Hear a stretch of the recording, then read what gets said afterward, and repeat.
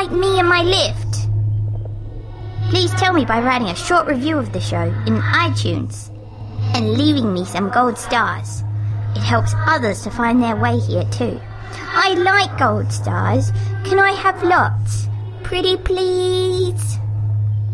Leave me stars and reviews at itunes.victoriaslift.com.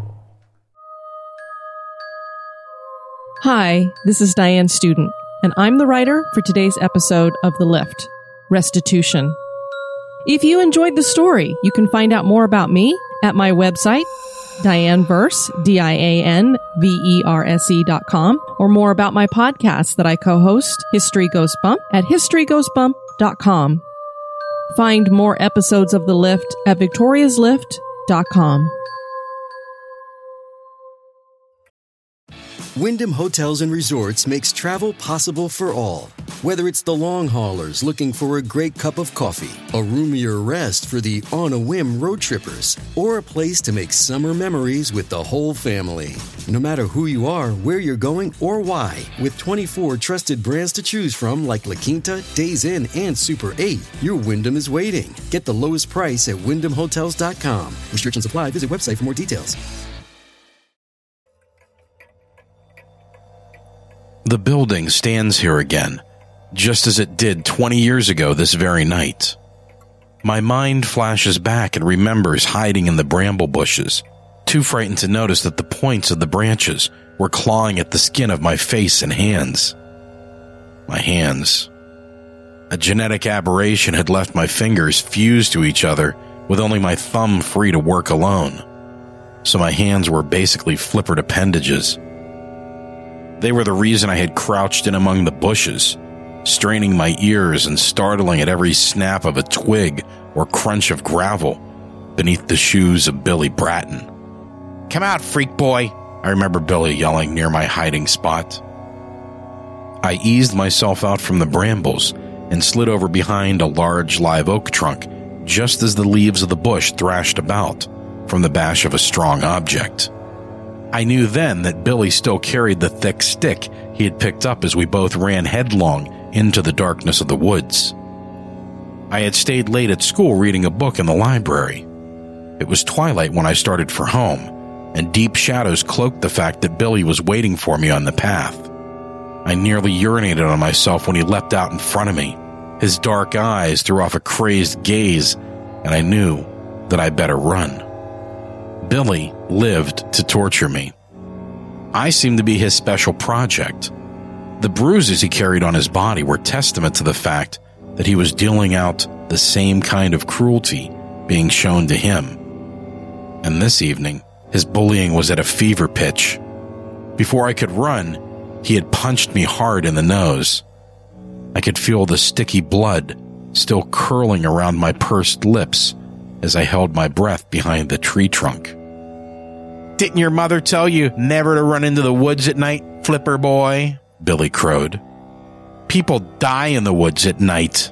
I chanced a glance from behind the tree. Billy stood with his back to me, 10 feet away and to my left. The stick he held was big enough to kill me if he hit me enough. I moved down onto my belly and pulled myself over the damp, musty earth, through pine needles and decaying leaves. I pulled myself behind a long line of thick mulberry bushes. I tried to press my small body under the bushes and found that even my minuscule body was too big for that plan. I glanced over my shoulder, deeper into the woods to see if I could make a break for a better hiding spot, and was gobsmacked by what my eyes beheld. In the middle of this dense forest sat a 9-story tall building. The very building that I am once again standing before right now. It clearly did not belong here, and I have never seen it before. The architecture was exquisite in its outer rudiments.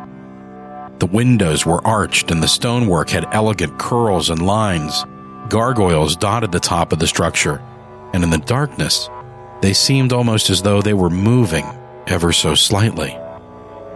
The front entrance had muted lights on either side of the door. Those were the only lights on, except for the light glowing from 2 windows, one on the second floor and the other on the 9th floor. I thought to myself that if I could make it to the building and I could get inside, then I would be safe. And so I ran, without thought as to how easily Billy would now be able to find me. Gravel sprayed out from under my feet, and I knew he would hear me. "I'm gonna get you, freak boy," Billy bellowed. Then he was running after me and gaining ground fast. I reached the door and my fused fingers curled around the door pull that felt cold as ice. I pulled hard and fell back as the door refused to budge. I glanced over my shoulder as sweat slid into my eyes. The fluid stung and clouded my vision. My heart hammered in my chest. I barely had time to register the thought that Billy seemed unaware that a rather tall building was standing in the middle of the forest. I jumped up, grabbed the door pull again, and whispered, "Please." I strained with all my scant strength, and the door thrust outward. I sprinted inside and then flew forward as Billy barreled in after me, tackling me to the ground. I bounced against the cool tiles of the floor, prepared to take the beating I knew would soon begin. "What the?" Billy sputtered. I twisted my head around and saw that he was on his feet and glancing around. "What the hell is this place? Where did it come from?" He was backing away from me toward the front entrance. I rolled over onto my back and pushed myself up into a seated position. We were inside the lobby. Dust clung to the furnishings so thick I could see it in the dull light that reflected through the windows from the moon overhead. Without the grime, the lobby could very well be glamorous, and probably was at one time. Cobwebs hung like thin ropes from the fancy overhead lights, and the furniture appeared to be fashioned from expensive fabric. The couches were plush, and the chairs were heavily cushioned. I wondered if we were inside a derelict hotel. Except for the shallow breathing of myself and Billy, the building was silent. The silence was broken by the ding of an elevator bell.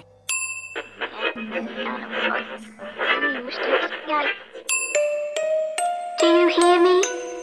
I am Victoria. Once upon a time, there was a place that became lost. It is a place where story and substance combine, where the reality of story shapes thoughts, where fantasy becomes tangible. This is that place. Those who find themselves here are here to make a choice. The choices you made in the past don't matter, but the choice you make now is the one that will set your fate.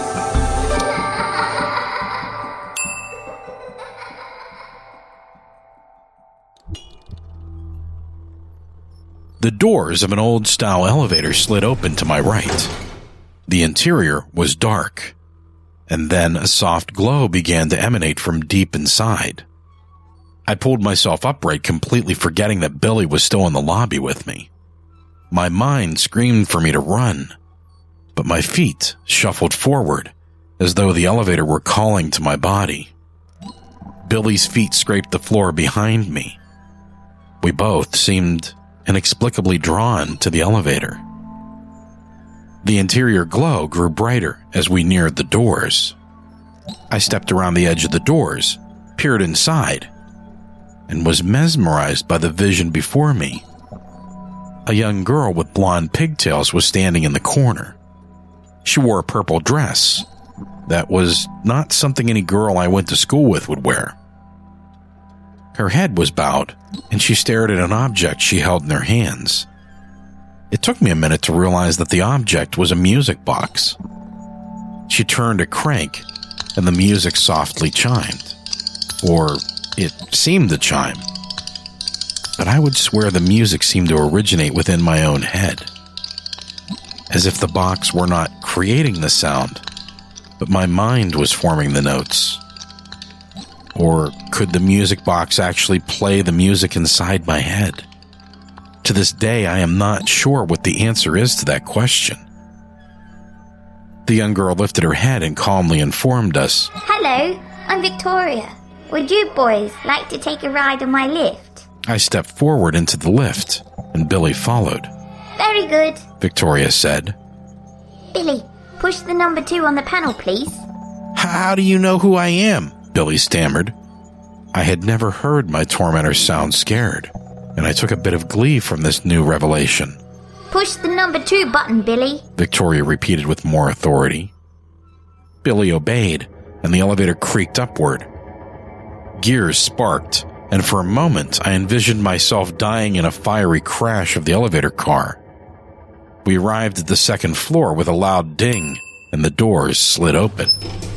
The second floor was cloaked in darkness. Not even the moon shone through the windows, and I wondered where the light had gone that I had seen from outside. Victoria brushed past me and grabbed Billy's hand, pulling him out of the box. She turned to me and said, Toby, push the number 9 button. I'll meet you there. I stood dumbfounded for a moment as the blackness seemed to swallow Victoria and Billy. I could make my break now. All I have to do is push the lobby button and run outside. Perhaps the girl will flay Billy alive, and I would never have to worry about him again, I thought. I stood in the elevator box. The quiet was unnerving. And then I heard a muffled growling. There was some moaning. The sounds were guttural. The strains of these hellish sounds seemed distant, but they grew louder, indicating that whatever was making these noises was getting closer. The lift box trembled slightly. I braced myself in the corner until I felt hot breath on the back of my neck. The walls of the box seemed to become immaterial. I realized then that this lift box was like a cage, and only half a solid wall. The upper part of the wall was formed from bars, and eyes were peering in from outside those bars, eyes that glowed a hideous green and seemed to ooze with a pus-like material. The pupils were large black orbs. The smell of decay entered my nostrils. I had smelled such a scent once in my life. A dead raccoon beside the road had piqued my curiosity, and when I prodded it with a stick, it gave off the same stomach-turning, noxious odor. I slid down to the corner of the box, bowed my head against my knees, and wrapped my lobster paws around my head, hoping to muffle the hellish cries of whatever monsters were encircling the elevator.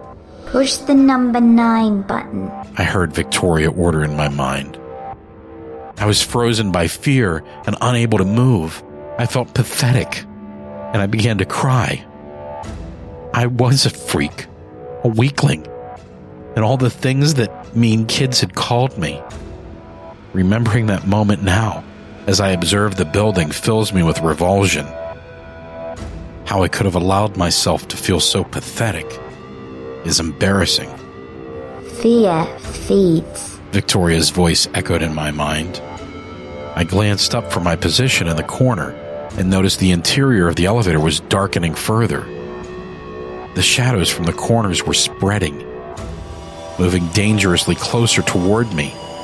Soon, the darkness would swallow me. I realized that the shadow grew as my fear increased. I screamed, "No!" The car rocked violently. And then, silence. The silence was so deep that my ears buzzed as I strained to hear anything. Push 9. Victoria's voice broke the silence. I blinked hard and strained to find the floor number panel. I reached forward and half crawled to where I believed the panel would be located. I finally felt the solid panel beneath my fingertips, and like a blind man, I brushed across the tops of the button. One button felt hot to the touch and vibrated under my flipper. I figured it must be the 9th stories button, and I pressed it hard. The lift lurched violently, as though it had been stuck for decades, and it began to rise slowly. When the car reached the 9th story, it stopped, and the doors parted slowly. I was shocked by what appeared before my eyes. The room was pristine, with shiny black and white checked tile that appeared new. The walls were covered in wood paneling that led up to intricately carved crown molding. An ornate, beautifully lit crystal chandelier hung in the center of the ceiling. This had been a ballroom with an incredible view at one time, I imagined. A door at the far end of the room opened slowly. Victoria stepped through, and I found myself wondering how she got to this floor from the second floor without the use of the lift. The stairs had to be old and unsafe, but perhaps they would serve useful in an escape. She still carried her music box in her hands. She smiled at me, then crossed the room to the windows. She beckoned for me to approach her. I moved toward her slowly, wondering all the while why this floor seemed new and clean, while the lobby had been filthy and old, and the second floor had just been dark and gloomy. Toby, look out this window and tell me what you see, Victoria said. I peered out the window, but it was hard to see because of the reflection of the chandelier in the glass. All I could make out was black. Suddenly, the chandelier's light was extinguished, as though my thoughts were heard, and I could see out into the forest. Rain had begun to fall, and lightning flashed in the distance. I see the forest. Look down.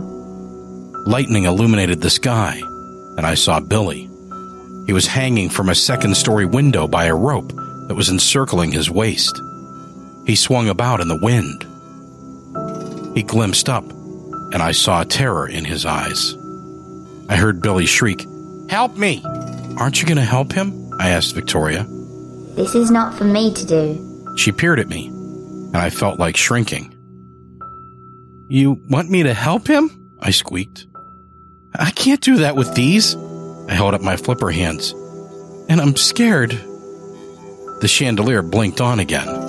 In the distant corners of the room, I heard the same muffled moans that I heard in the elevator. The shadows grew from the corners, and the pristine room seemed to dull. Your fear and doubt brought you here, Toby, Victoria responded. And these shadows will swallow you if you allow them to do that. You have a choice to make. Will you save Billy or not? He'll be okay. A drop from the second floor won't kill him, I reasoned aloud. Look again, Victoria suggested. I peered through the rain-streaked glass, and in another flash of lightning, I saw that this side of the building had a sheer drop-off into an abyss. How could this abyss be in the forest? I thought. I had never seen it before. Where did that hole come from? And how did it get out there anyway? I asked. This was Billy's choice. He had to make the same decision about saving you. He decided to tie a rope around his waist and climb out the window. His cruelty and hatred manifested to what you see down there now, Victoria answered. I was confused. He created that abyss with his actions? I asked. Yes, and only you can save him. What do you mean only I can save him? Can't you do it? Or at least help me? It's not for me to do, and that's all I'm going to say about that. Can't he climb up? I could see that Victoria was growing impatient. No, silly. When he left the building, the window slammed down and stuck. You have to save Billy. I remember thinking that I should run. What did I care if Billy died? But then I heard the horrifying moans combined with shrieks, and I knew that I would never leave this building alive if I tried to run. If I help Billy, do I get to leave? I asked. If you save Billy, both of you get to leave, she answered. She then tapped her small foot and continued. And you're wasting precious time. I ran to the elevator that had been belching out a black ooze. I pressed the down button, and the doors slid open, revealing more black sludge in the lift car. It pulsated, and I backed away, my heart pounding. I glanced back at Victoria, and she gave me a supportive nod of her head. I mustered my courage and swore that I was not about to allow myself to be locked in this building until I died. I stepped forward into the elevator. The black ooze seeped back into the spaces where it had originated, and I pressed the second-floor button. The lift moved methodically and slowly downward as I reached the second story after what seemed like an hour. Surely Billy has careened into the black abyss, I thought to myself. I found him still hanging by the rope outside the window. The rope strands were beginning to unravel from his weight. The window was cracked open enough to allow the rope to reach outside. I placed my flippered hands under it and wrenched upward. The window stuck. I glanced out the window and saw there was very little ledge. One of Billy's muddy footprints indicated that he had tried to climb up, but failed to open the window. The window is stuck, just as you are, I heard Victoria say behind me. I whirled around and found her standing near the elevator. Stop being afraid of him, Toby. I took a deep breath and realized that Billy was not as tough as he seemed. He was actually quite pathetic, hanging from his self-made predicament. The kids may even laugh at him now. I tried the window again, and it slid open. "Billy, pull yourself up!" I yelled to him. I was too small to pull him up myself.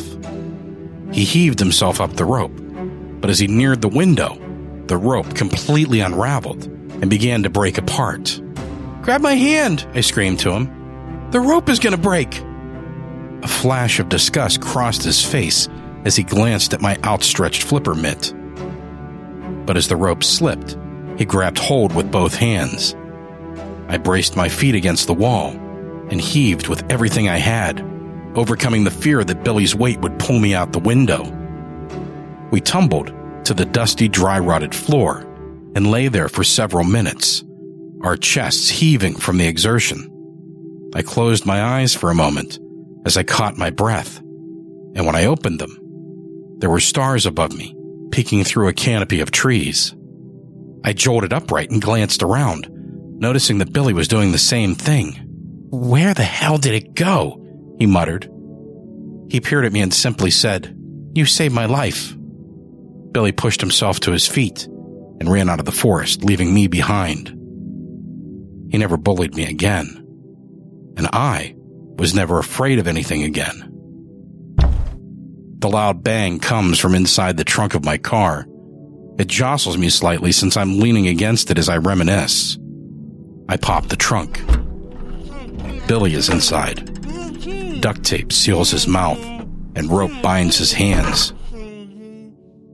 I hoist him out of the trunk, and a flash of horror crosses his face as he takes in the fact that our building is sitting here in the forest once again. I pull a length of rope from the trunk and wind it around his waist before he can run. He falls to the ground, and I drag him behind me towards the building as he mumbles words of resistance through the tape. Victoria stands at the door. The overhead light illuminates her golden curls, bound in pigtails, that fall in ringlets about her face. Her dress is the same tattered purple one she wore the last time I saw her. Toby, she whispers simply, and nods as I pass through the door into the building. I never figured out how she knew our names. That did not really matter. I drag Billy inside the lift, and Victoria presses the number 2 button. She does not join us as we exit the elevator car. She knows what I am here to do. This is out of our hands. The building, or whatever seemed to control this world, had given Billy and me a second chance to be better. I had lived as a fearless man and corrected my deformed hands with surgery so that they were almost normal. But Billy had gone on to commit unthinkable acts. Now, the building wanted restitution. I heard rumors of his crimes months ago and took to following him. In the middle of his last disturbed outing, I knocked him out and threw him in the trunk of my car. I wasn't sure what to do, but for some reason, I cranked the ignition and turned the car toward the forest of our youth. I was only slightly surprised to see the building here. I open the window and glance into the abyss that is opened once again. Billy is struggling, but I am a large man now, and his fight is futile. He begins to whimper. I thread the rope through a large eye hook next to the window and tie a simple knot. I want to hurl this disgusting sack of excrement out the window, but I can't do it. The moans start, and the shadows grow, but I am confident they are not my manifestation. The building itself seems to live. I step aside, and a blast of foul wind pushes Billy from his feet against the window. The force is so strong that the entire window pane gives way, and Billy flies out into the night sky. The rope draws tight. I close the window. The abyss will soon collect restitution.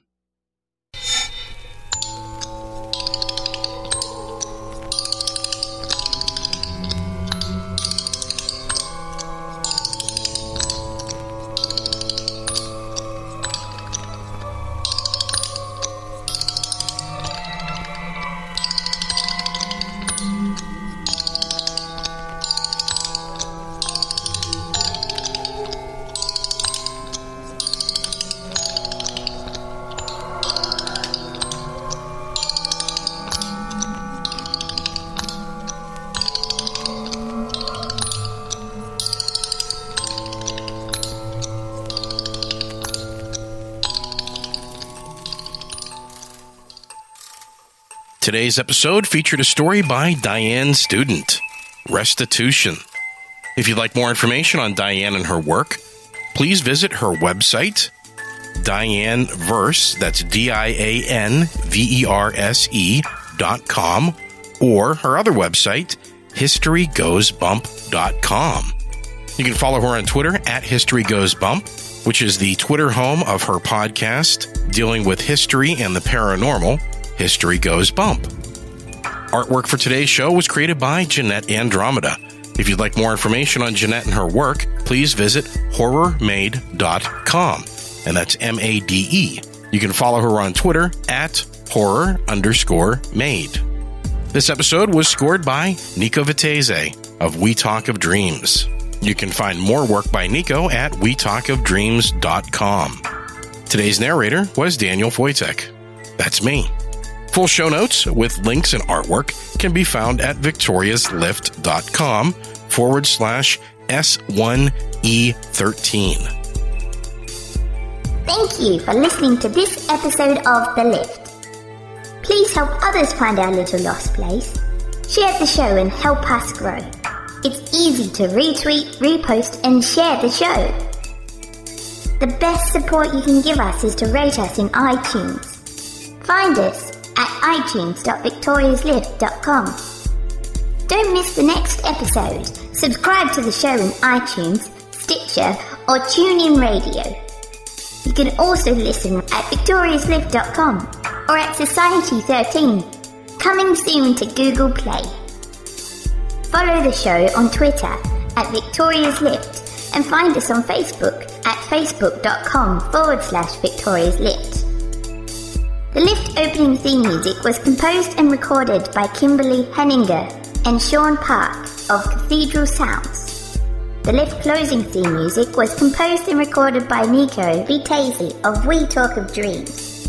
For more information on any incidental music in this episode, please check the show notes at victoriaslift.com for titles and credits. The voice of Victoria Bigglesworth Hayes was performed by Amber Collins. Creator and producer Daniel Wojtek. Executive producer and co-creator Cynthia Lawman. Music director Nico Vitese. Art director Stephen Matiko. All characters and works read in this audio recording and associated music and artwork are copyright of STRY Radio and may not be used in any form without permission. The Lift is an STRY Radio and Night Story Studios production. The show's feed is feeds.feedburner.com/Victoria's Lift.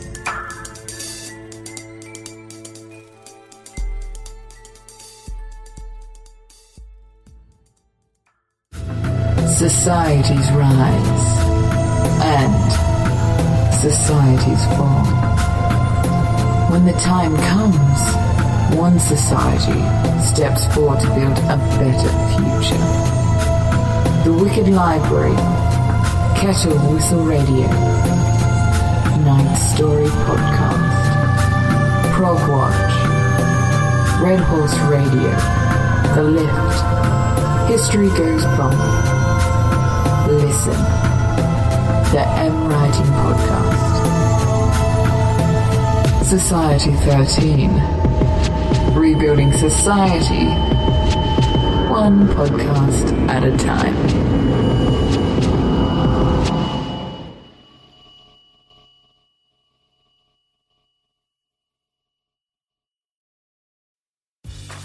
Grey's Anatomy, the most iconic binge-worthy drama, is back, along with answers to the biggest cliffhangers. Will Teddy survive? Will Joe and Link finally find happiness together? Meredith returns along with fan faves like Arizona. You can now stream every episode of Grey's ever on Hulu and new episodes next day. Watch new episodes of Grey's Anatomy Thursdays at 9/8 Central on ABC and stream on Hulu.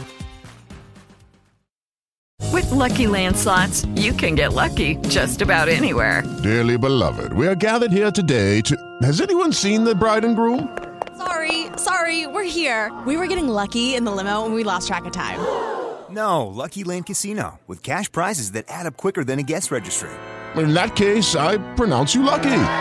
Play for free at LuckyLandSlots.com. Daily bonuses are waiting. No purchase necessary. Void where prohibited by law. 18+. Terms and conditions apply. See website for details.